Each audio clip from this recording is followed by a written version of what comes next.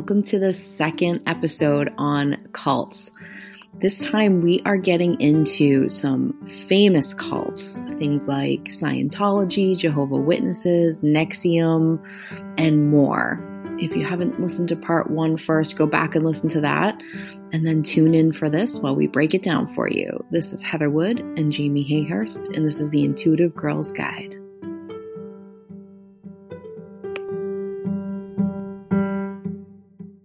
Hey Jay, can we talk some more about cults? Because I am really excited to dive into some examples of cults.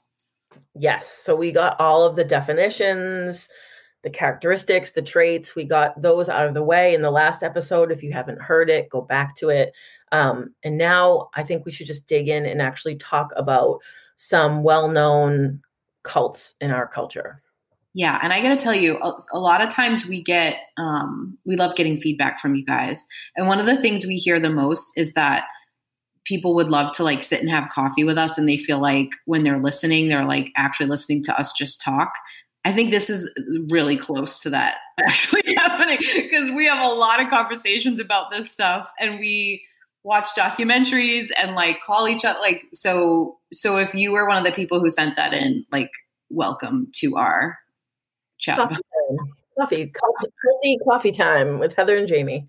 Yeah, we've even dragged my mom into this stuff. Like, absolutely. Yeah. Well, I think normal people do that about like primetime shows. Like, oh, you have to watch Grey's Anatomy or you have to watch this, like The Queen's Gambit. And I'm like, Heather, you have to watch The Vow. Yes. Yeah, I think I surprised you on an episode. I waited to tell you that I had watched it as like a present to you. Like, yeah, I did. Yeah. Also, you just said that we're weird and that we're not normal people. Like, are you sure? Oh, well, people like to tell me I'm weird, but maybe I'm not. We are the weirdos, mister. Exactly. All right, let's start. So okay, the first one is the Jonestown cult. I feel like this is one that like most everybody has probably heard of. Yes. And the actual name was the People's Temple Agricultural Project. Really? Yeah. Better known as Jonestown, though, because the leader, his name was Jim Jones. Okay. And so he originally was from California, I think, of San Francisco. But Jonestown was a remote settlement in Guyana established by the People's Temple, a San Francisco-based cult led by Jim Jones. Mm-hmm. This is rough. In total, 909 individuals died in Jonestown. Good Lord. That is, ugh. All but 2 of them from an apparent cyanide poisoning in an event termed the Revolutionary Suicide. I can like conjure the picture in my head that was shown on the news. Exactly. That's how I remember a lot of cults too. I think you and I are like close enough in age that we remember them from the media and just sort of like, I just have sort of snippets of photos of them in my head.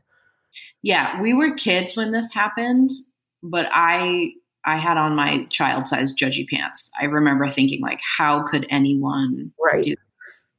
But I mean, almost 1,000 people. I mean, it's including children. Yeah. Mm-hmm. Like, yeah. Oh, yeah. Yep. So Jonestown is one that you'll hear people talking about a lot. Heaven's Gate is the next one, which I remember from my childhood also. Mm-hmm. Yeah. So this is a religious cult, but sort of like it's like wacky because it's an American UFO religious cult based in San Diego. So they believed. Also, there's still a website that's up with materials that you can still get materials and you can still join it. How is that allowed? No. I don't know. I went to it and I was like, someone's like encrypting my server, watching me watch this website, but I went to it. Flagged. FBI has flagged me. But it was founded in 1974 and led by Marshall Applewhite. But then in 1997, so that's over 20 years that it existed. It started in 74. Deputies of the San Diego County Sheriff's Department discovered the bodies of 39 members of the group, including Applewhite, in a house in a San Diego suburb. They had participated in a mass suicide in order to reach what they believed was an extraterrestrial spacecraft that was following the comet Hale-Bopp. Wow. I guess I like blocked out some of these details because that's out there. Wow. Yep. And so they thought that there were like UFOs and that like they were trying to get to that comet and that was going to lead them to like heaven, like it's called Heaven's Gate. They thought they were like literally going to go to heaven via a comet and a spaceship. Wow. That's a lot. That shows you the power of mind control because that was a big group as well, right? Yeah. 40 people, a lot of people. Jesus. Okay. This one I remember a lot being violent. The Branch Davidians. So this was a religious sect founded in 1955, again, decades and decades, because it wasn't until 1993 that there was this big blow up known as like what we just call now as Waco, but they call it the Waco Siege in Texas. A 51-day siege. So like 51 days they were held there, sort of held hostage by their leader with like the government, the FBI and the ATF outside for 51 days. Ended with 76 people, including their leader, David Koresh, were dead from a fire that took over the compound. Wow. So like I believe it was the ATF was trying to like get them on certain charges. And when they found out that they were there with warrants, Koresh basically refused to let them in and it became a standoff. I might be messing up some of those details, but it's close to that. And it ended with them all dying. Now there is sort of speculation. You can read different articles that say that Koresh started the fire as a way to just like, as a suicide to just end it for everybody. Some people say that the government officials started the fire and it took the whole compound over and they died in the standoff. I think it depends on like what you read and who you want to believe about that. Yeah, I'm gonna blame the cult leader for that. I have no like jurisdiction to do so. I'm gonna go with that guy already sucks, so let's blame it on him. Right. But I mean, that's 40 years that cult, that religious sect had existed. So you're talking about children that were raised in that and that grew up believing that. So when we talk about like, why are you in this? Why are you living on this compound? Like, it's not that simple. Very, very true. Yep. I'm trying to decide how I want to line these up. If I should just go with them. Yeah, we'll go to the Jehovah's Witnesses, which I feel like some people, there might be some pushback, like saying that Jehovah's Witnesses are a cult, but they are. And a lot of former members have come out and spoken like very vehemently about how cult-like and how just like how damaging being in that group was. I mean, I think it checks all the boxes that you went before. So just because it's called a religion doesn't, and that has a lot of people in it, does not mean that it's not a cult. I think I don't even call it culty. I'd say full cult. Agreed. I agree. So that's the Jehovah's Witnesses are basically just an extreme Christian religion using many of the tenets that qualify for being a cult. But they believe, like I said in the last episode, that that there's an apocalypse coming. There will be a judgment day. And if you don't believe, if you haven't lived your life accordingly, then, and this is the scary part, and you can watch shows on people talking about this. You can see there's people all over TikTok talking about their experiences in the Jehovah's Witness cult, that they're told that not only is the apocalypse coming, but that it happens in an instant. And so literally everyone that is like bad or wrong or doesn't believe, they just disappear. Yeah. So like you live in this suspended terror of waiting for this, like basically like this finger snap of God to happen. And you don't even know. Like if you haven't lived right, you could disappear. It's not like, oh, I'm a Jehovah's Witness, I'm good. It's like you could still be in the religion but have screwed up enough so that like the finger snap happens and you poof and vanish too. Yeah. If anybody else out there is a dork that loves Avengers stuff like I do. Okay, I know where you're going with this. This is like the Thanos finger snap where half of the population disappears. I remember watching that movie for the first time and being like, I wonder if they took some of this from Jehovah's Witness belief, because it really very much aligns with that. I don't think that you have seen that. Have you seen No, that? I haven't. Okay. I think I'm going to tell you that you have to watch it so that we can talk about it, because yeah. And they also say that once that happens, like once this moment happens and everyone who's not a believer disappears, the earth then becomes paradise. So it's not like, so if you're thinking to yourself like, well, why the hell would I want to sign up for that if everyone I love disappears and I'm just stuck here on the planet?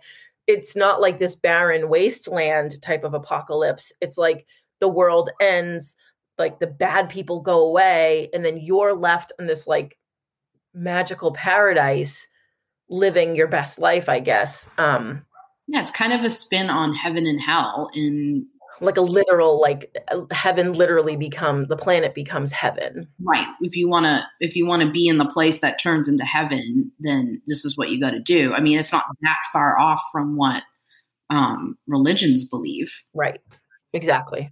Jehovah's Witnesses can't celebrate holidays and stuff, right? Like there's a lot of really weird rules that they have. I don't think they even celebrate birthdays, actually.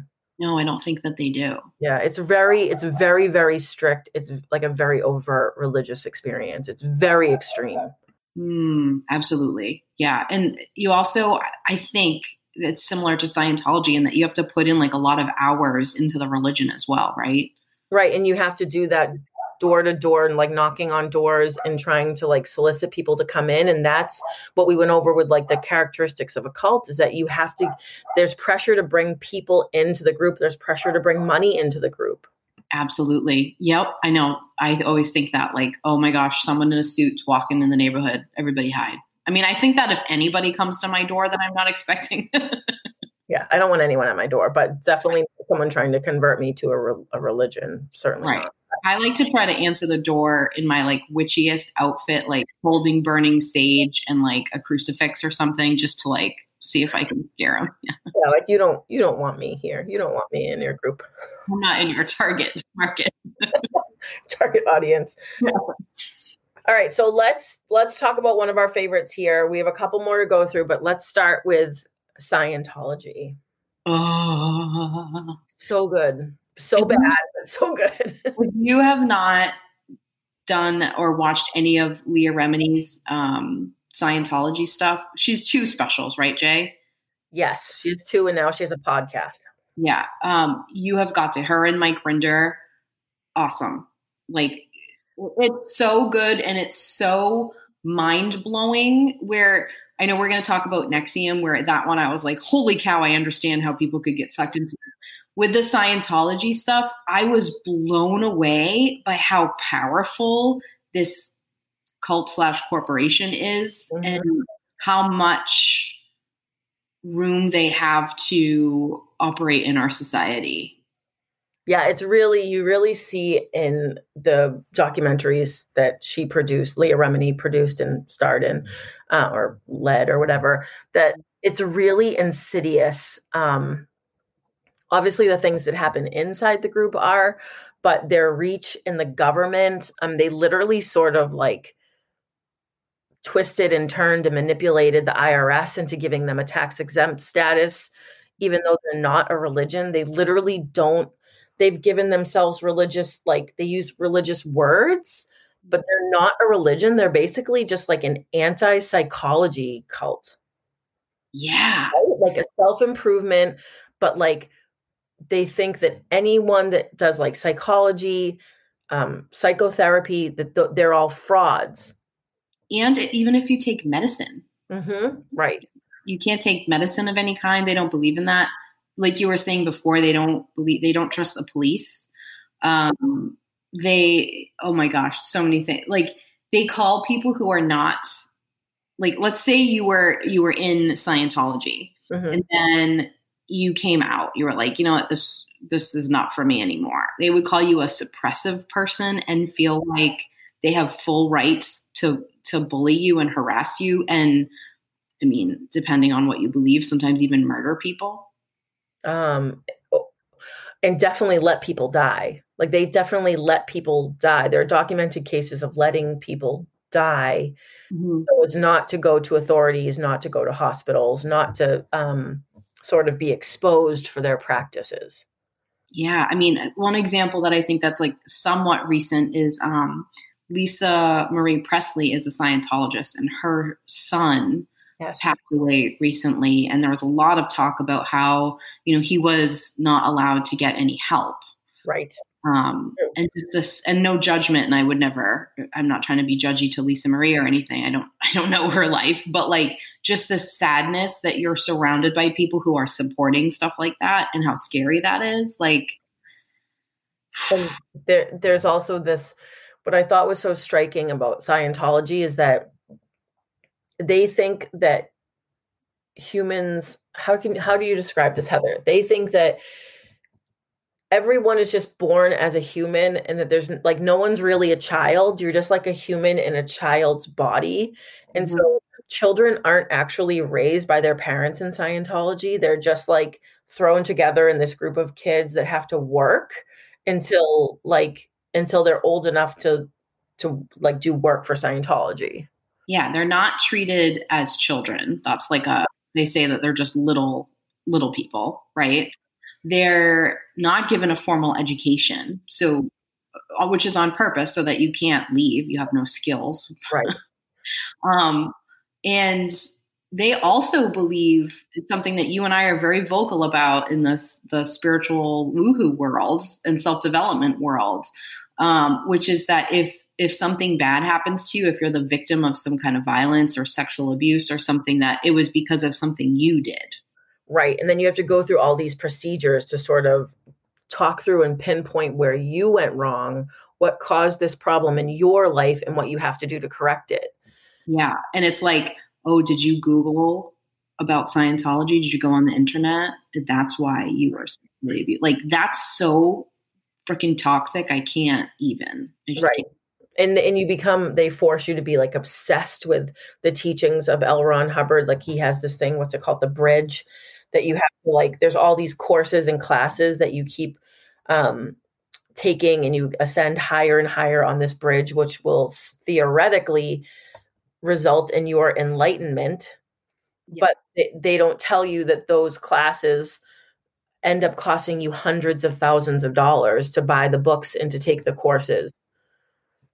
Even millions of dollars. And then, you know, you see people, and Leah Remini is one of them, but like even people who got higher on the bridge than her, who came out of Scientology being like, it was BS. Like, I can't believe I paid all that money to get nothing. Right, exactly. And all that money is just being funneled into like the corporation, and then they get tax exempt status. So they then just have literally billions of dollars. And they can do whatever they want with it. Well, that's the whole thing. It's the amount of money that they have and how much of it they spend hiring like private detectives and people to follow, get dirt on, and harass people who have left or anybody who speaks out against them. Right. Exactly. That should not be that. That's some like mafia bullshit. Yeah, it really is. And it's terrifying. And that's what Leah's podcast is about. It's called The Aftermath. It's called Fair Gaming. Yeah. And it's about the practice of like basically bullying and intimidating people into keeping their mouth shut when they leave Scientology, destroying people's lives so that they won't out Scientology for the terrible things they do. Absolutely. And it's intense. And this is a weird place for me to tell you something insensitive but true, but I'm going to anyways. Okay. I'm secretly hoping that you and I get a hate website made by Scientology about us. Oh, yes, they do that. That would be kind of cool. I know. So like if you guys know Scientologists, tag them in like our stuff so they hear it. I secretly want them to be mad at me and put a website. Like I don't want a private detective following me, like I draw the line. But I would love if Scientology put up a hate website about you and I. That would like make my day. Right. So what they would do is they would buy like heatherwood.com and then they would like, in like any variation of that, like hwood.com, like anything like that. And then they would put all these salacious fake stories about Heather on there so that people would read about what a terrible, horrible person she was, so that when she was speaking badly about Scientology, you wouldn't believe her because she's obviously this rotten human. Yeah. And they feel like that's fully okay to do, to lie and make that stuff up because that person is standing in the way of Scientology clearing the planet, whatever that means. Right. Like that's what we talked about, like the ends justify the means. Like they don't care that they're destroying lives because they want to clear the planet, perfect the planet, and make everyone ascended. Yep, exactly. And you guys, the links that they go to, I know I'm joking about the website thing, but like the links that they go to are terrifying. Yes. And Scientology makes it so like if you have a family member who leaves, like I'm totally thinking right now of like Katie Holmes and Tom Cruise, like you can't ever speak to them again, even if it's like your child. No, and that really illustrates like how fully entrenched you become, like that Tom Cruise would forfeit a relationship with his child to further or like to stay in Scientology, to stay in good standing in Scientology. Yeah, Tom Cruise, that's creepy. Tom Cruise and David Miscavige are basically like the leaders. I don't think Tom Cruise has I don't think he's running the show, but I think he's got a lot of power and he's like the kind of the show pony, right? Agreed. I have a question for you that leads perfectly to my question. Oh, good. So I really can't, I'm consumed by this question. I can't wait. About cults. And I've asked you this before, but I can't figure it out. So why do people who are in charge of cults, say like David Miscavige, who is, for if we weren't clear about it, L. Ron Hubbard started Scientology, but then despite him being like this enlightened human being, he still died, unfortunately. Wasn't he already supposed to come back? He was supposed to come back in a different body, but he hasn't. But so this other person, David Miscavige, took over Scientology. He is now like the president or whatever. I don't know, whatever his title is, but he's the leader of it. Mm-hmm. Does someone like David Miscavige or say Keith Raniere, who was the leader of NXIVM, which was like a self-improvement / sex cult, do they know what they're doing? Like, I really can't wrap my mind around that they would intentionally start out and be this awful and horrible and rotten. But if they didn't, then how is it this well done? Like, I mean, I know it's awful, but it's actually like really well done, like the implementation of all of these practices and ideals and all this manipulation and horror, like, what is it like? Are they in on it, or do they really believe what they're selling to everybody? Well, in the case of the people I feel as though I'm an expert on, which is David Miscavige and and what's his face, Keith Raniere, who look a lot alike to me, by the way. They do, yes. I would say that they both absolutely knew what they were doing and set out to do it. And I think David Miscavige definitely knew what he was doing, looked to take over that post, saw an opportunity and seized it, and then did what he did. Keith Raniere, I wouldn't be surprised if he kind of like kept being surprised at how skilled he was at doing this. And I know we'll talk about them, but he had somebody, Nancy, what was her name? Oh, I forget her last name. Yeah, yeah, Nancy was her name, and she was really skilled in NLP, and like so she was able to control a lot of people for him. So I think that he might have just kind of like continued to set his sights higher. Like I don't think he started going like I'll have sex slaves, which is where he ended up. Right. But I think he just kind of kept growing in that power. And I don't know, you look at these cult leaders, they're all kind of like short little white men. Yes, aren't they? I mean, it's not only, there are, of course, other cults that are not short little white men leading them, but like across the board. Guys, right. They are mostly majority. Yeah. Right. Yeah. And I think that's a good point, because that's sort of how I saw a lot of them, where they started.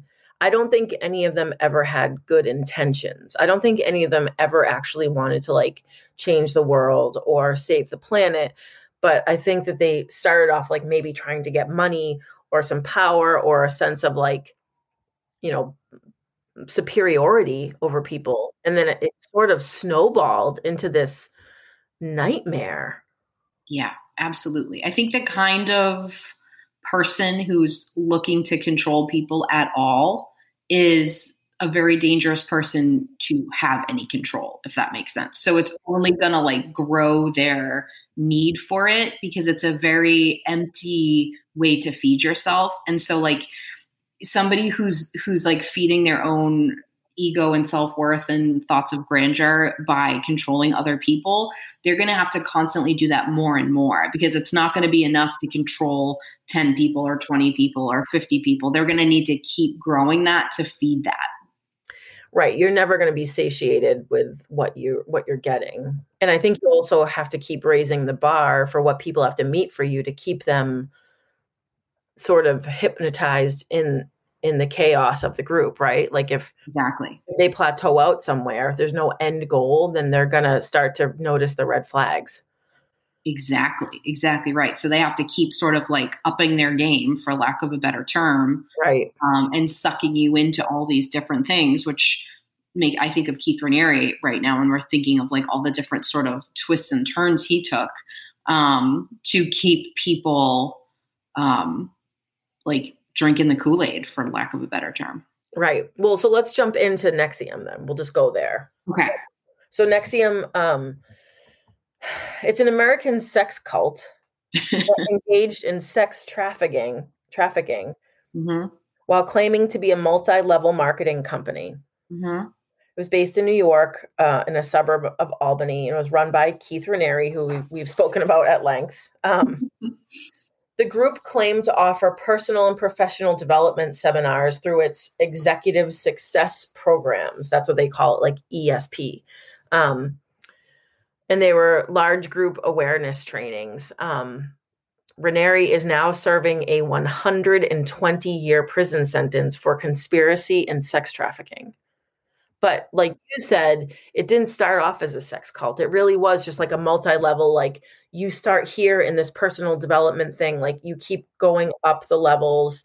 You keep, paying, you're paying for these courses. It's not out of the goodness of their heart. Like you keep doing these courses, you go away on these retreats, you go to these classes and seminars. But to your point, I think that he got so entrenched in it, and he got so wrapped up in like the power that he had from people, that he kept pushing the limits. Like, how far can I push this? And it ended up literally being a sex cult. Yes. So I feel the need to like break this down a little bit right here. Will you fill in anything that I miss? Just because I don't think people know a lot about NXIVM. I think they've heard of Scientology. Maybe they don't know how scary it is. But NXIVM. So first of all, you got to watch The Vow. Again, I'll put these in the show notes. You must. So this is about this, and it's so well done. You will spend the beginning of this. This is the one that we talked about in the last episode, where I told you I was texting Jamie saying like we would be in this cult. Until we get to the sashes, I'll get to that. But it's really well done that you're like, oh, I could see how someone could be in this. And then Finding India, is that what it is? Yes, I believe so. That's the second one. I'll put those in the show notes for you, but they're so worth the watches. They're like documentary series. So definitely check those out. But NXIVM was basically like here's some self-help stuff. And they were very targeted. Like some would be towards businesses, right? Like some would be towards, just people who want to like better their lives. And they were sort of done like parties. So think MLM, like going to someone's house and like a party, they were set up like that. Yes. And so you would get in and you would start doing these classes and they were using like real self-development techniques that weren't theirs, like NLP, which is neuro-linguistic programming, which I'm certified in. I had to like really have a talk with Jamie, like to make sure I wasn't going to start a cult accidentally when I saw them using it. She had to talk me down from that ledge. But, so you get in and they're using these real psychology techniques that are designed to help people. And like NLP was kind of started to help people quit like smoking and stuff, right? It's like a hypnosis. They use hypnosis too. They use all different kinds of things. And so they're using stuff and they're using like limiting beliefs, terms you've heard in the self-help world, right? Exactly. You're in and you're having these breakthrough moments and they show you this in the documentary. And then sort of the next step would be to have your own party and bring people in and to do that. And like you'd get free stuff out of that. And then it would be about bringing you in as a coach. That's the term they use, coach. Coach, right, exactly. And you would learn and you would do this for other people and not make any money at it for a really long time. And if you did make money at it, it was really small amounts. Right. And so then you're in as a coach and now you're bringing people in. People were opening centers in different cities. Like this is where you get this competitive climb the ranks thing. Right. And this is where the sashes come in. They had these weird, awkward sashes, right, that you would put on to represent what level you were as a coach. Almost like, I think, didn't they say they took it from like karate with the belts? Yeah, because Keith did karate or taekwondo or something. So he adapted the belts into like sashes you would wear or like around, like almost like a scarf around your shoulders. Yeah. So they're using these well-known techniques that they're kind of claiming as their own. And you wouldn't know any better, right, if you hadn't run into them. And they're using them and they're like kind of helping you in the beginning. And then you're sucked in and you're invested. And now you're doing it. You're bringing people into the cult through your coaching business. I'm doing air quotes. Right. But then the whole time you're hearing about this elusive Keith, this Keith Raniere who runs it, but you don't ever meet him. You don't really see him. You just know that he's like the head guy. He's the best at this. Like he's always watching and you're always trying to like, you want to look good in front of Keith. You want your numbers to look good in front of Keith. Yeah. He's presented as this like mysterious genius, right? Yeah. And the person doing all the videos that you're watching or in person, I guess if you were like a rich person, she would fly in because they were like targeting like wealthy people for this. And like she was the face of it. Right. And she took a fall for it. And like she was the one that was skilled in NLP and hypnosis. And she was the one using these skills and teaching other people to use them.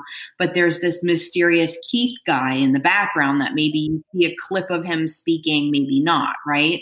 Yep. Okay. So then you're in it. And let's say you're climbing the ranks as a coach, like you start to get pulled into these like specialty classes, right? And there's some for male empowerment. I'm not really sure why that's needed, but yeah, it's not. But it was sold as like that they were some kind of protectors, right? Yes. And that they were, to protect and help women. That's how it was sold. It was not that, but whatever. And then for women, there was one, I think it was called DOS, right? And they were brought in to become empowered, but it was all really tricking you into being kind of like subservient to Keith, right? And it was separating the men and the women so that no one was talking to each other. So no one knew what was going on in DOS. Yes. It basically think of it as like grooming people. Yes. Well, go ahead. And also what's happening is that, like what we talked about in the last episode, is that there are all these things happening at once. So like, not only are you doing this coaching thing and you're rising in the ranks of this, but there's also this like, these community like hangouts and like volleyball games. And like Keith is known for like taking walks around the neighborhood. Oh, but it's at 3 a.m. And so like, you actually get like ask to like go for a walk with Keith at 3 a.m. And I know it sounds ridiculous, but it's been built up so much to these people that it's his way of keeping everybody sleep deprived. No one's allowed to sleep. Like they can get a call at any moment to like get up and go take a walk with Keith, or to go to this class, or go do that with someone. Mm-hmm. All the women are told that they need to be like counting their calories, that they need to. So not only are they sleep deprived, they're malnourished and starving. Mm-hmm. And so it's snuck upon you. Right. Yeah. There is a thing where they try to get you to go watch Keith play volleyball.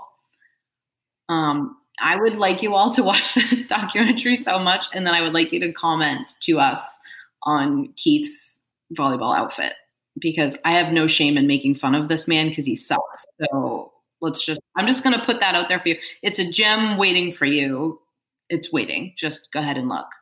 But yeah, to the point, like think of it as like proximity to a celebrity. Yes, that's how it's built. Like getting invited backstage to like at a rock concert and get to meet somebody. Like this is the environment that's created. And although he's no rock star, no, you're sort of mind controlled really into believing that he is.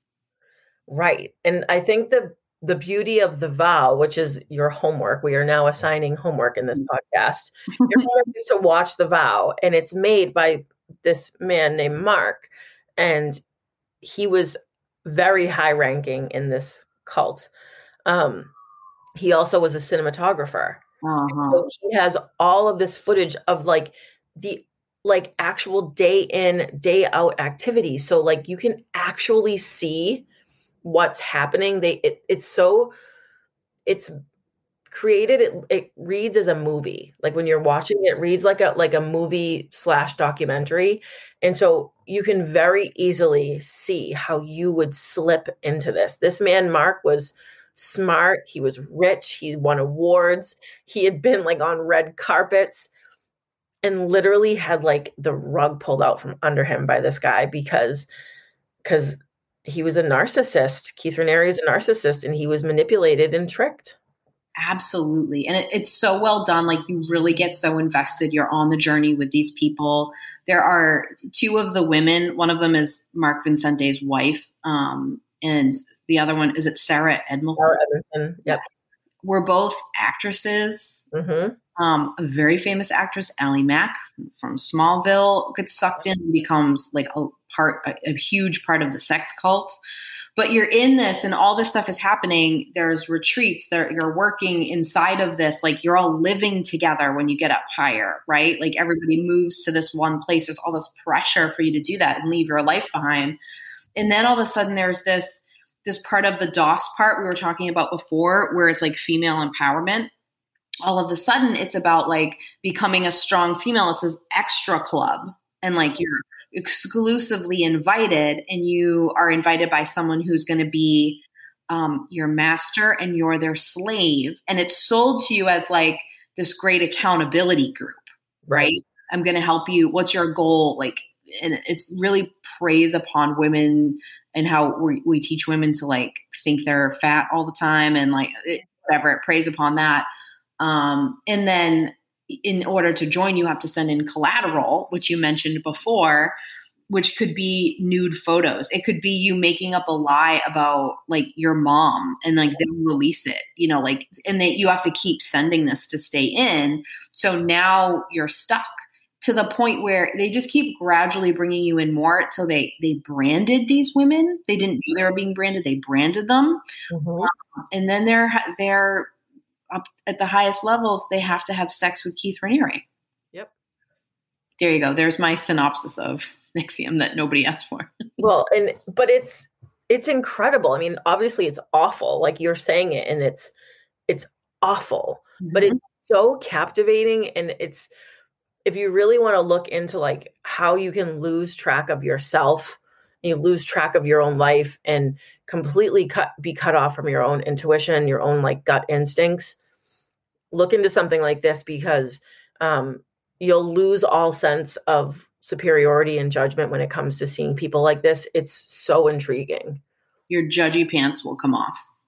They will have to come off. Yeah, they will fall off of your body. We'll be right back after this short break.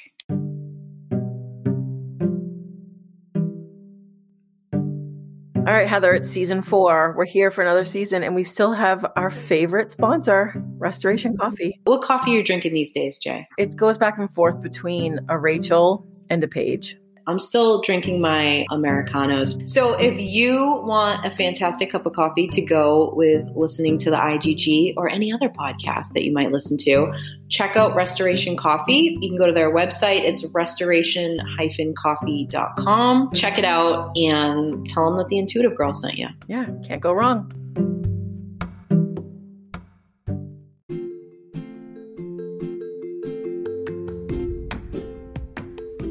Hey y'all, it's Jamie with a little shameless self-promotion.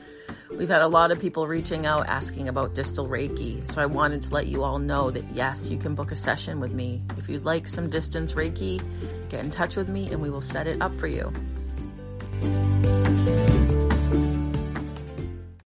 Hey, we're popping in with a little quick update for you. Since our last episode aired, part 1 of That's a Little Culty, Sarah Edmondson, she was part of the Nexium cult that we have talked about, and she was also featured on the documentary The Vow that Jamie and I mentioned a lot in these 2 episodes. She actually reached out to us on Instagram. We were excited, weren't we, Jay? So cool.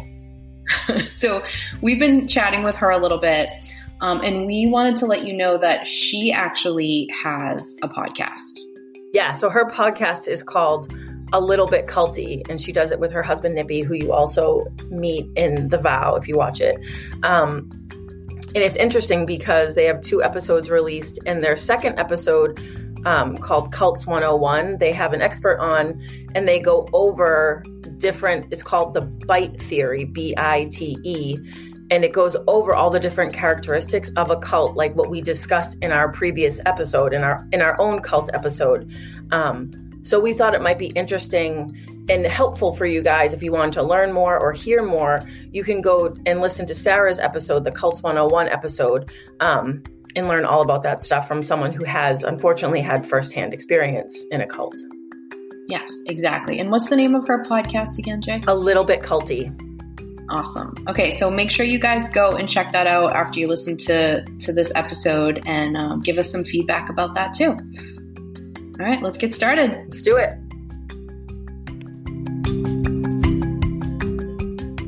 If you're listening to this and you're like Jamie and I used to be in the judgy pants category of this, like how could anyone be in a cult? Right. We learned about Scientology and sort of started to understand it, and then learned about Nexium and really were like, oh my God, this really paints a picture of how this happens. So it is so worth watching, and then tell us what you think, and tell us if you think you would have been sucked in. Would the sashes have deterred you as well? What point would you have been like questioning stuff? But I always say too, Jamie, like I have you. So like if I found this great new program, I would make you come with me. And so like there's 2 people there, and there's someone to be like, hey, this doesn't seem right. You know what I mean? Or someone to talk about your doubts with.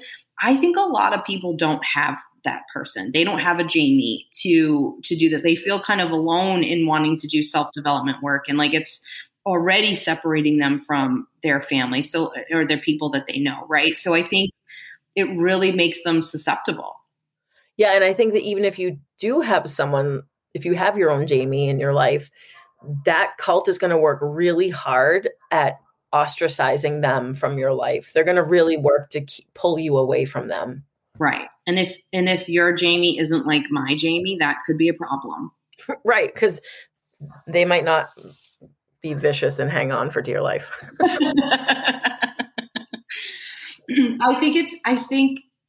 I want everyone to watch these so desperately, but even bigger than that, I want us to really see what's going on with this stuff, because it's not just like this group of like, I know gullible was one of the words, but like gullible, uneducated people right. being brought into cults. And like, it's Scientology is huge. I don't know how many people are actively in Scientology. I'm sure those numbers are all fudged, but they're a billion-dollar corporation that is not a religion and should not be tax exempt.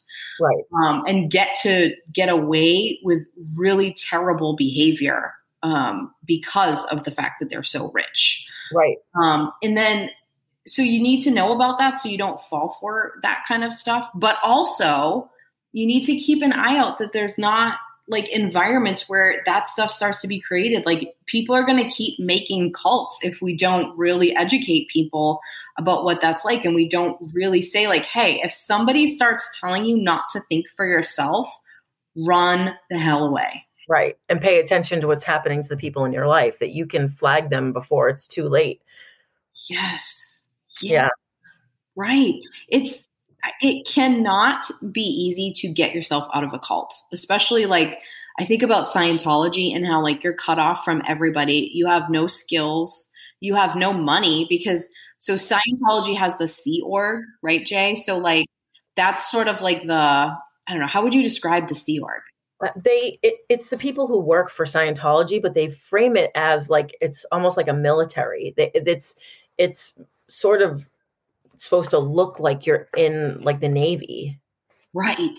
So, and it's also sold as like, these are the people who are really dedicating their life right to saving the planet and bringing Scientology places. Right. I don't really know what they do besides sail around on a boat, but like they just do the dirty work of all of Scientology. And like we talked about in the last episode, like they're not supposed to have children. Like their lives are, and they're very minimally paid. Like their lives are so controlled. They've devoted like literally their whole entire lives to these cults that they don't have any money. They're told they're not even supposed to have like get married or have kids. If they do, they're talked into and sometimes forced into having abortions. Mm-hmm. Like we're talking about like really severe micromanagement of people's lives, like really high amounts of control. Absolutely. And so imagine trying to leave that. Right. Where are you going to go? How are you going to like, and you know, if you're already flagged as like a doubter, mm-hmm. I don't think that's a technical word, but that's what I'm going to use. Right. You like Scientology, like imprisons you. Well, I was just going to say that there are certain like properties that they own that they're literally like prison camps where you can't get in, you can't get out. Like the police know, meaning they're paid off. Like they know not to respond to like wellness checks that are called for there. Like they're like prisons. Yeah. I mean, I think you need to watch Leah's Aftermath, the Scientology, the Aftermath stuff for sure. I don't think I know that you need to watch it. It's so good. You guys will love it. But even before you do that, just Google Shelley Miscavige, who is David Miscavige's wife, who has gone missing. And it's documented that she was kind of taking steps to get out. Right. And no one has seen her for like almost a decade now. I mean, right. She's either dead or imprisoned on one of those properties. Right. Yeah. Never to be seen again. Right. Exactly. Well, I can go on and on about Scientology and NXIVM, but I also want to hear your stuff about QAnon too. Yeah. So we have a couple more to go over quickly. Okay. I think that this one is interesting to talk about, is Charles Manson and the Manson family.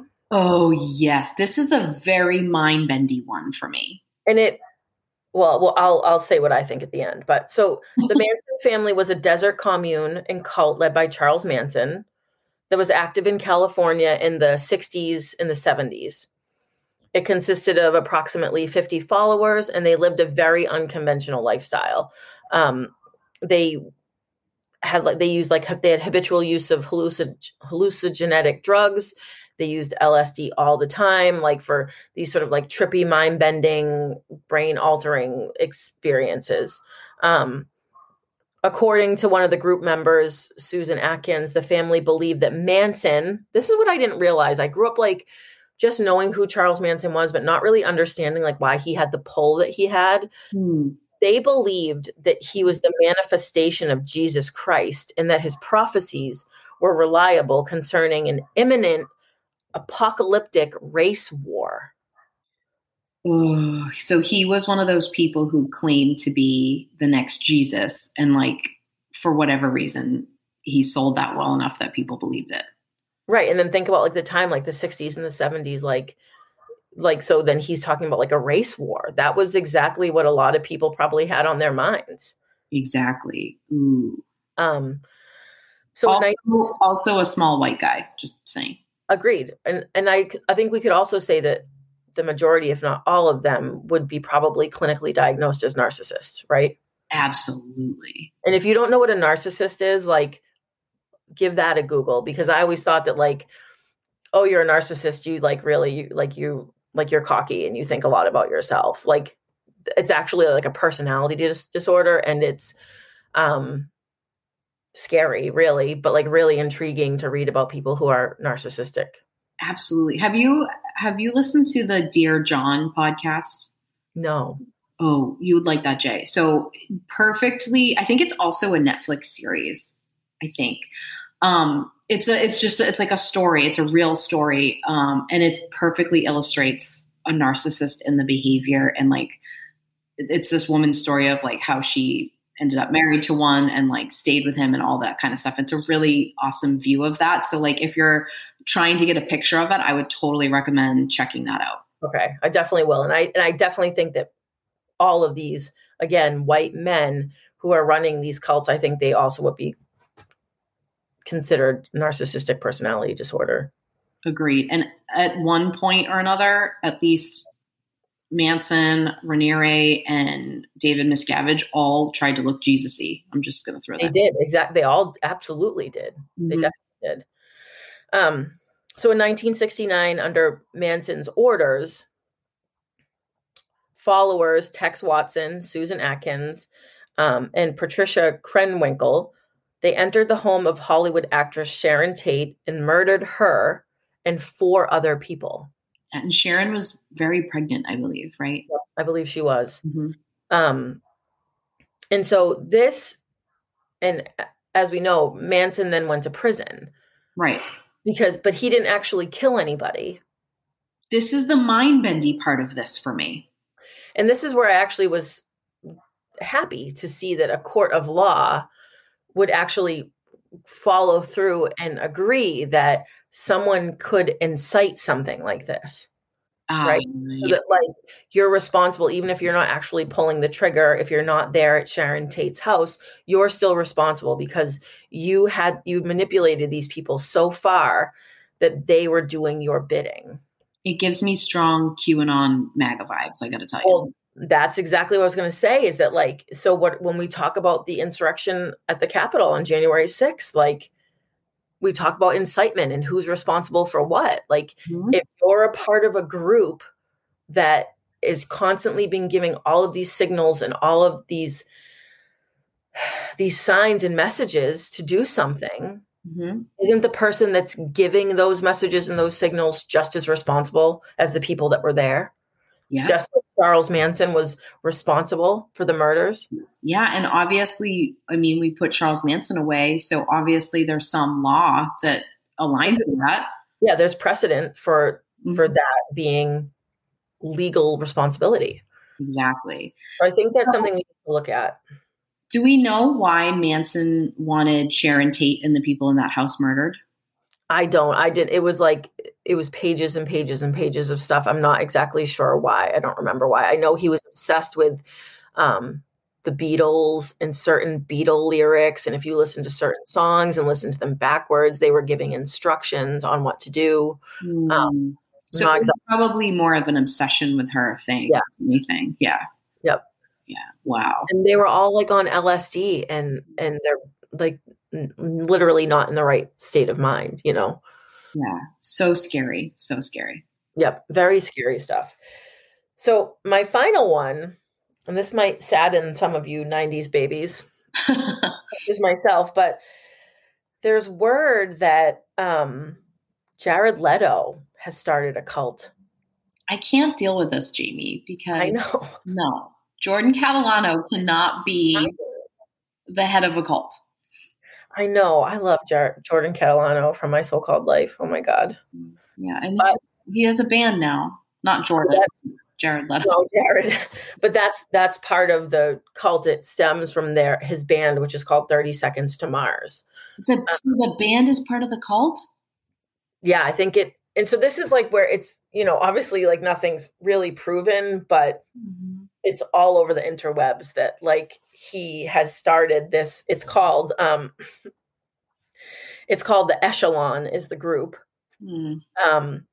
And these people, so I think it started as like being like really obsessed with the band itself. Okay, so like super fans.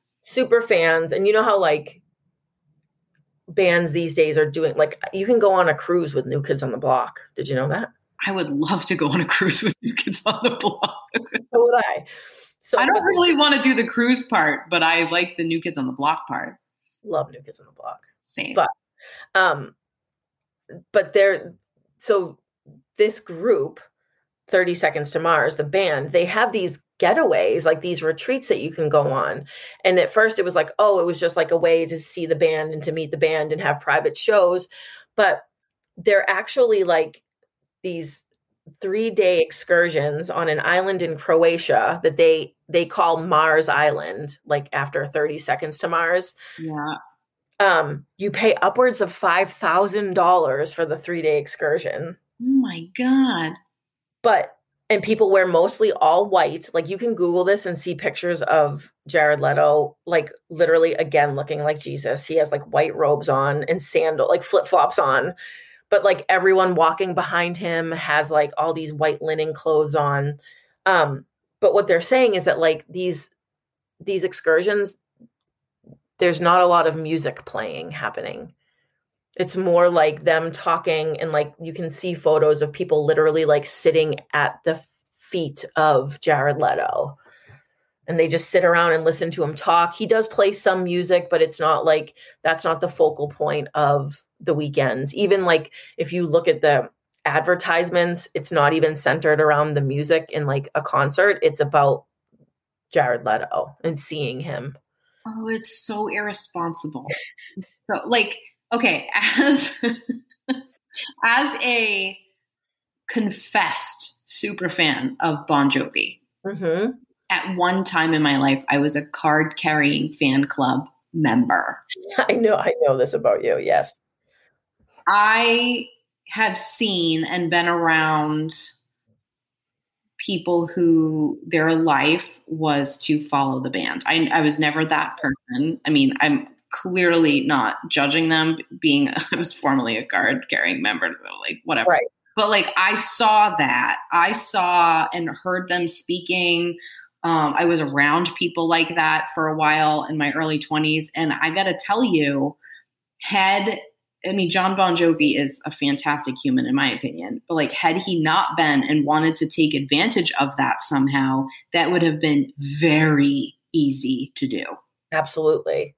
I agree with you 100%. And I think that most people would be susceptible for that. Like the level that people feel like fandom about like music artists, that I think it would be easy for most artists to do that. Yeah. And groupies are just ready for that basically. Right. And so I was sort of like hemming and hawing about this. I was on the fence about like, is this really a cult? Is it not? I'm not sure I'm 100% sold. But then I read about how at one of the excursions, you could win like through something that happens during one of the days. Like there's some competition or something that happens, and the prize is winning a night in Leto's bed. No! Oh my God, this is like giving me Rock of Love vibes a bit. That's what it says. Like that. I mean, I guess you could write anything on the internet, but like that's what people are claiming, is that that's what people were competing over.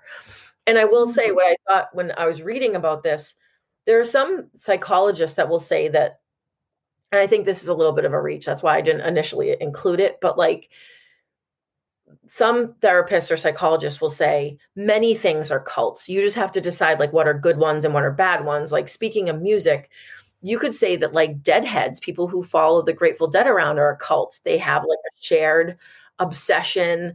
They put their lives on hold to do that. They give a lot of money to the band. A lot of those characteristics that we went over in the last episode, you might be able to check some of those boxes off, like being a deadhead. Mm-hmm. But like, are they manipulating you? Like, is it a sex cult? Is it like, are you being harmed? Yeah. Can you leave? Yes. Right. So that's my thing. Like, I would not call being a deadhead being in a cult. I mean, all of these things have some culty vibes going. Right. Culty vibes. That should be the hashtag. Right. But right, you can leave. I mean, maybe you can't leave an island in Croatia with Jordan Catalano. I'm just calling it. But like, you can leave the Grateful Dead tour. Like, right. You know what I mean? So yeah, I see what you're saying. Culty vibes, totally an environment for a lot of sketchy stuff to go down, but not to the point where, like with Scientology and NXIVM and Jehovah's Witnesses, where like you can't get out. Agreed. So, I mean, the Jared Leto thing, I don't know that I would actually call that a cult. I would call it gross and irresponsible and not nice, but culty vibes. Very cult, hashtag culty vibes. I mean, I sent you a TikTok of, speaking of being a 90s baby, Andrew Keegan, certainly not to Jordan Catalano level, at least in my book, having a cult. I know. What the heck? I mean, I could see myself getting a little sucked into a Jordan Catalano cult. I don't think I would be sucked into an Andrew Keegan cult, but back in the day, if there was like a Jonathan Taylor Thomas cult, I probably would have joined that one. Exactly. So yeah. I think that, like, that's up to to your own discretion. Like, is that really a cult? Maybe, maybe not. But and like, go ahead and love celebrities. Go ahead and like be obsessed with rock stars. Go right ahead. But like, make sure you're like drawing the line somewhere for yourself. Right. Exactly. Don't ruin your life over it. Don't ruin it. If you're a card carrying member, just make sure you're not ruining your life. That's all. Exactly. All right. So this is the final topic, and it's if you like the coffee talk with Heather and Jamie, Culty Coffee Talk, this is going to be because I don't have anything like prepared to say beyond like one or two definitions to start us off. But like, we've talked about Donald Trump in the last episode. We made it clear that like we were not fans of his, and that he is a cult of personality, like we talked about, and that people who would consider themselves like MAGA would be in one of those extremist type of cult groups, right? Mm-hmm. And I do think we should say, to be fair, that like, if you are someone who like voted for Trump, not every single person who voted for Trump is in a cult. Don't send the email that complains about that. Save yourself time. I'm not saying that. Like, I don't think your grandma who, just didn't want to see Joe Biden and then she voted for Trump, I don't think that she's in a cult, but I think that there is a substantial base of people who are Trump followers, devotees even. And I think it's all wrapped up in this QAnon stuff, but I think it goes beyond that. And I don't even know how to like untangle it to present it to talk about. I don't think I think maybe it's on purpose that it's not clear. Right. Do you know what I mean? And yeah, I have things to say, but I'm going to let you start because I'll sprinkle them in. Okay. The only thing I'm going to start with is saying that I'm going to go so far as to say that MAGA, like if you're full on MAGA, like real MAGA, that's culty. That's a cult. I'm going to say that. Yeah. That's more than just culty vibes. That's cult. Correct. Yeah. But I want to I just want to give the definition of what QAnon actually is. I think it's talked about all the time and people don't actually know what it is. And I think if you hear what it is, you're gonna be shooketh. Yes, please. Yes. Okay. So the question is, like, at what point does a conspiracy theory like QAnon become a cult? That's what I was asking myself as I was preparing these episodes, right? Fantastic question. Spoiler alert, I don't have the answer. Flat earthers. Like, right. Is that a cult? No, it's not a cult. Like, you believe something, but you're not storming the Capitol about it. You're not murdering people over it. Like, that's For me, that's the line, you know? Yeah. Murder's the line for you. Murder is a hard line for me. Not for other people, apparently, but for me, hard line. Yeah. All right. So this is what QAnon is. It is a disproven and discredited, which means that like this has been looked into and proven false and not real. Far-right conspiracy theory alleging that a secret cabal, which is like a faction of people, that a secret cabal of Satan worshiping, cannibalistic pedophiles. I mean, wait right there. Okay, you're throwing a lot in. Like, I'm not exaggerating. This is like legit what people believe. Right. Like I mean, one of those three things on its own would be like you would be like, oh, that's a person that we should question. But they're saying you worship Satan, you drink the blood of children, right? You're a cannibal. So You're a cannibal. Okay. Yep. Right. And also a pedophile. Yes, all three. I mean, you're really going in hot, in my opinion here. And that's where like that sort of like when you hear people talking about like the Hollywood elite, they're implying that like a lot of like famous Hollywood stars are a part of this group that's trying to take over America. Yeah, it reminds me of what is that thing that people say like there's lizard people? What is that one? Yes. Yeah, they're like the people the lizard people are running the government. Yes, exactly. So, okay. So this isn't even the full definition. All right. So we're going to. Illuminati is what I was trying to think of. Like it reminds me of like, I feel like they borrowed some ideas from that. Yes. Okay. So QAnon is this group that believes that there's a secret group of Satan worshiping cannibalistic pedophiles running a global sex trafficking ring and plotted against U.S. President Donald Trump while he was in office. So they're worshiping the devil, they're eating people, they're being pedophiles, but then they're also trafficking people, children to the sex trade. Yes. All of this is happening. Yes. Okay. And Donald Trump is going to save all of us from that. Okay. So, okay. And that's literally all I have on the paper. Like there's like an evangelical wing. There's like a hyper Christian part of this that like funds a lot of money to these QAnon groups. I was going to say there's a lot of evangelical agenda happening in QAnon. Right. There's also this like dissemination of information that has come down, like from what I've seen through like these wellness circles. Yes. Like I've seen a lot of people that I know. Mm-hmm. I personally know people who have been sharing QAnon information on social media without knowing that it's A, false, and B, from QAnon. Like they actually think they're sharing information, like the whole Save the Children, when they were saying there was sex trafficking and there were children like being like trafficked through Wayfair furniture. That A, was not true. It was proven to be false. And it was being used to distract people from the George Floyd BLM stuff that was happening. Yeah, I think it's important to add in that QAnon is very clearly a white supremacist. Yes. So we have white supremacy. We have like very extreme evangelical like energy there. Mm-hmm. It's so hard to untangle. And I really think a lot of people are being used by this without even knowing.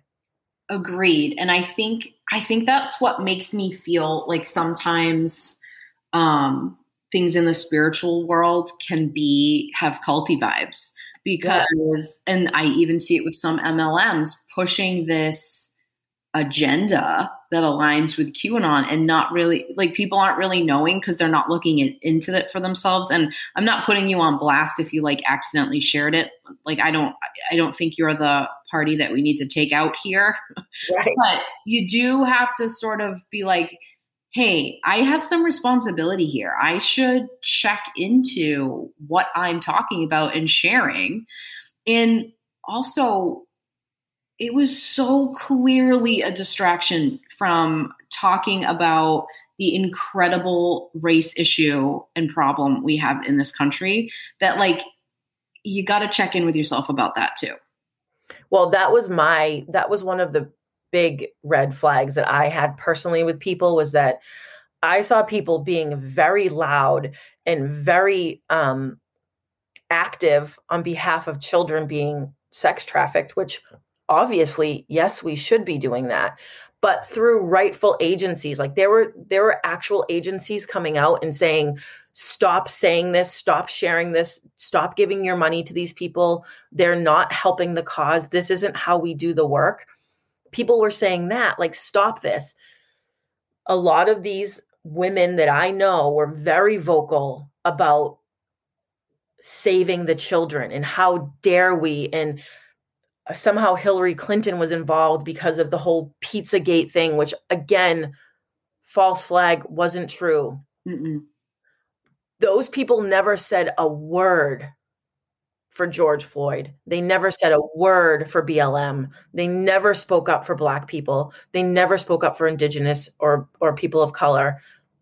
So it became, in that moment, very clear to me that they felt like they should be speaking up. That was too scary for them. So they went to this, like, well, how can you be mad at me for talking about sex trafficking? It's totally, I agree with you. It's totally the white girl thing of, like, I don't want to take a hard look at my own issues and my own behavior. So instead I will scream loudly about this. Right. And it became like this, rather than being helpful, it was this avoidance. And yet none of them actually were aware that they were doing the bidding of this insane group, being, funneling in this far right white supremacist group, funneling evangelical money through it, putting it everywhere. I mean, and these, they didn't know. Exactly. It's a hard thing. I think you have to take responsibility, but I also think the people to go after are the people spreading it. Like, do you know what I mean? So, like, I think it's a line, but it was also really difficult to watch. And it also really deeply pisses me off when it's like, I'm just going to keep sharing this hashtag and saying save the children, but, like, you're not actually doing anything to help children at all. And, like, there are children that actually need things and, like, that you could help out. And instead you're just, like, sharing a hashtag that you probably should have looked into first and, like, riding around on your high horse about it. Like, no. Right. And there are people, so we could say, like, if we're doing this cult check, right? Like, does this pass the cult vibe check? Like, yeah, those people that, like, got caught up in the save the children thing, like, who get caught up in, whatever else might be coming down the line from QAnon, they're not in a cult. But there are people who literally call QAnon Q, like it's a person, and they literally were at the Capitol building on January 6th, like, acting on behalf of QAnon and Donald Trump.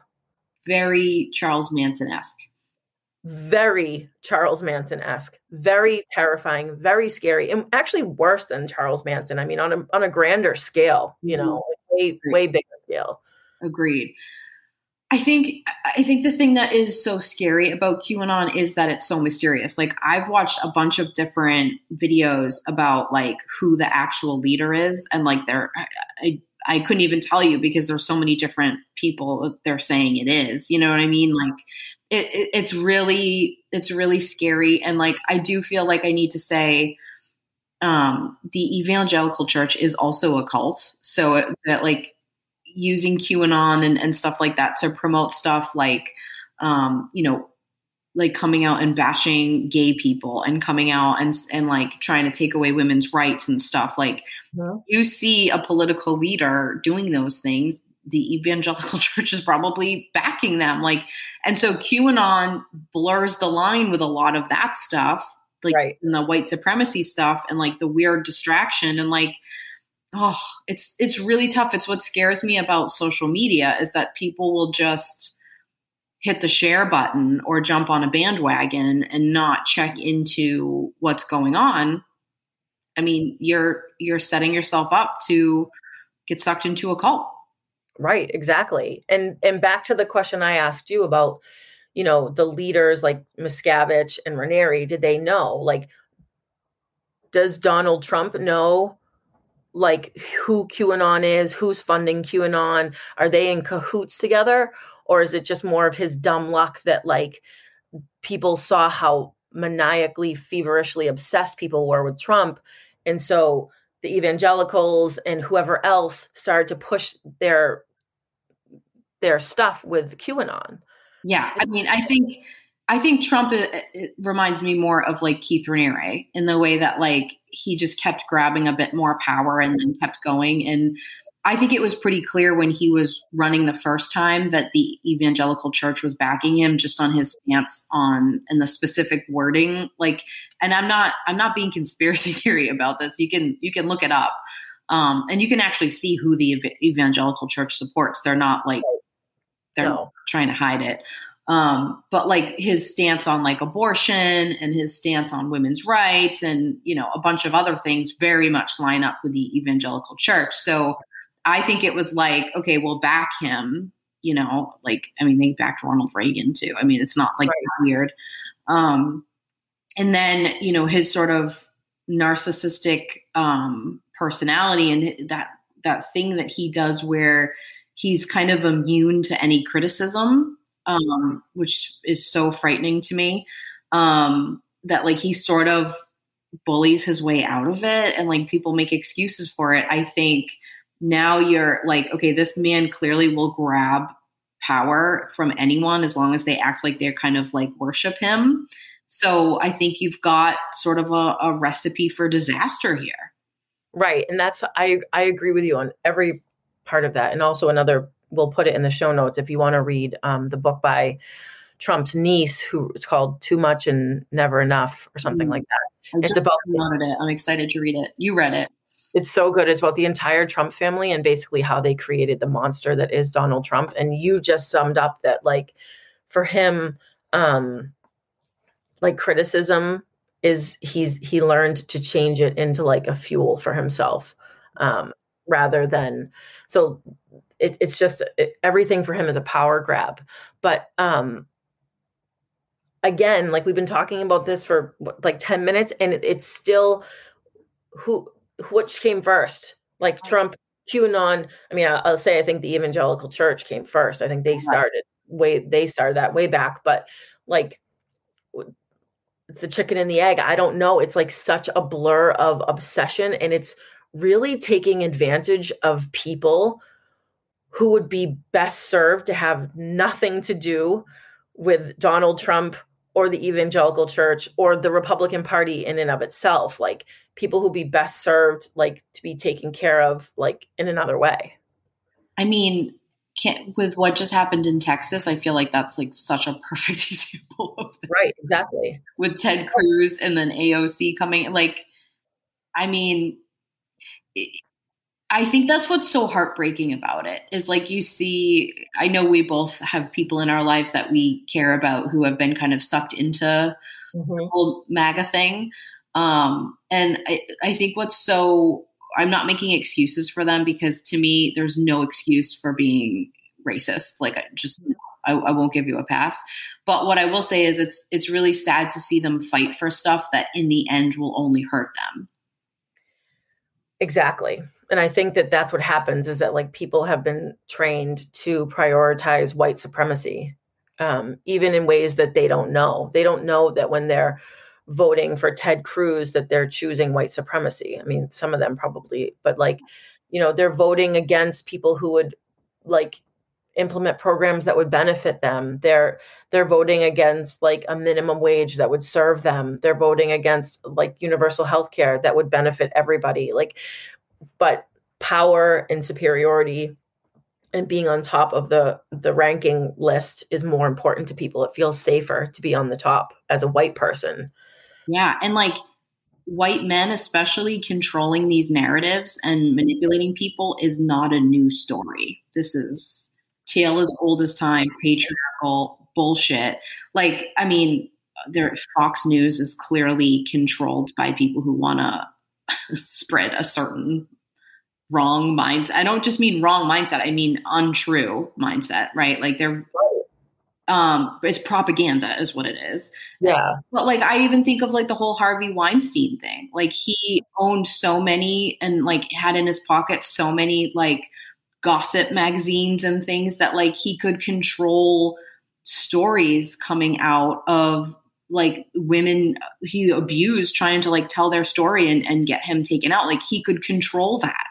Right, exactly. So this isn't new. So like when you think like people like Jamie and I are crazy feminists yelling to smash the patriarchy, it's because of this shit's been going on for a really long time. This right. stuff we don't even know about going on. And the money that's being paid by like churches and certain places like that, like that's all going to funnel things like that. It's not just like one person. It's a whole thing that is manipulating the entire system. Mm-hmm. So like QAnon is like, to me, sort of like the violent, disgusting manifestation of decades and hundreds of years worth of this programming. Yeah, using social media to do so. I think this is like the first one that really like took hold of social media to create their sort of mysterious whatever and suck people in. And it's frightening. It's so exactly. Yeah. Exactly. Well, if I'm going to join a cult, I'd want it to be with you, Jay. Agreed. But I do want to say that like, if something that you heard in these 2 episodes, like raises your hackles a little bit, like just take it as something that you need to look into. Not everything is a cult. Not everything is not an attack on you. Mm-hmm. But just look at it, like be aware of what people are getting from you, like what people want from you, what you're giving to people. Be aware of that and be aware of if you're using your intuition or your ego with certain people. Yeah. If you don't feel good around somebody, we have to learn to value that. We're taught not to. And it's so important that you rewrite that conditioning.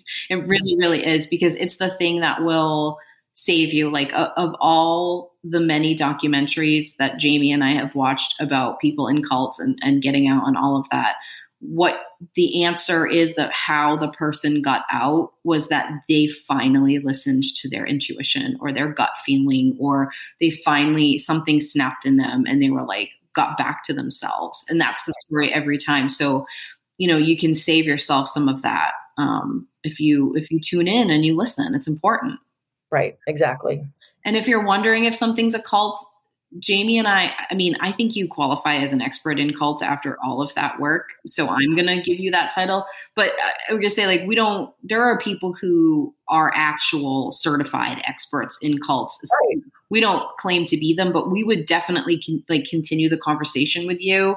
Mm-hmm. If you wanted to do it privately. Like if you're like, hey, were you talking about this MLM or this, that? Like, we'll tell you. Just right. Absolutely. Yeah. Right. Yeah.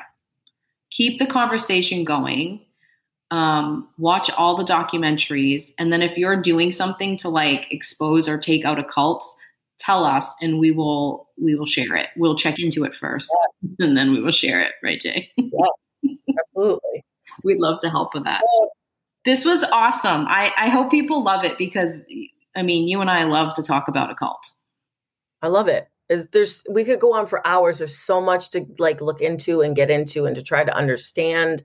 I know we didn't even like scratch the surface of it, but hopefully we gave you guys some stuff to look into and to think about when you're getting information on social media, when you're hearing people talking about things like at family parties or in the grocery store, like just have it in your head as to like what's really going on. Like what are these people really talking about? Yeah. And if you know somebody who's in a cult or being sucked into one, like try not to have the judgy pants on and try to not just be like, what are you thinking and all that. Like really know, like they're being manipulated. So like, I think you'd be better served in helping them if you can come at it from a more educated angle. Agreed. I 100% agree. Okay. Well, check our show notes for all of the homework that you have of all of the documentaries you have to watch. They're all amazing. You will love them. And then please send us feedback about what you thought. If you have anything in addition, if we made you mad, that doesn't bother us. So go right ahead. Right. Yeah. Yeah. Let us know. Try us. And if you have a cult that we didn't mention that you think is interesting, especially a celebrity cult, please tell us because we'd love to look into that too. Yeah, you can leave us a voice message on the app now. Perfect. Awesome. Thanks, Jay. That was a lot of work and it was really amazing and fascinating. Oh, thank you. All right. Well, we're gonna start the hashtag. What did we decide on? Culty vibes? Culty vibes, or this is a little culty? This is a little culty. Perfect. Okay, we'll have our imaginary merch shop make those shirts too. Perfect. Awesome. Thanks, Jay. See you soon. Bye. Bye.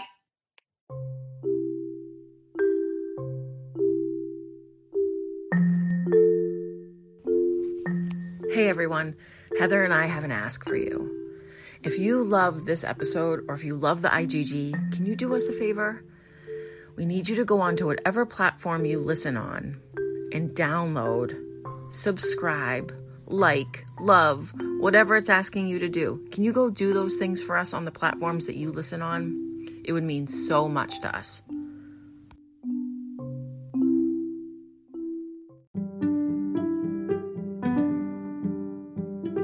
Thanks for listening to our episode. For a way to get in touch with us, please visit our website, intuitivegirlsguide.com. We love hearing your feedback on our episodes.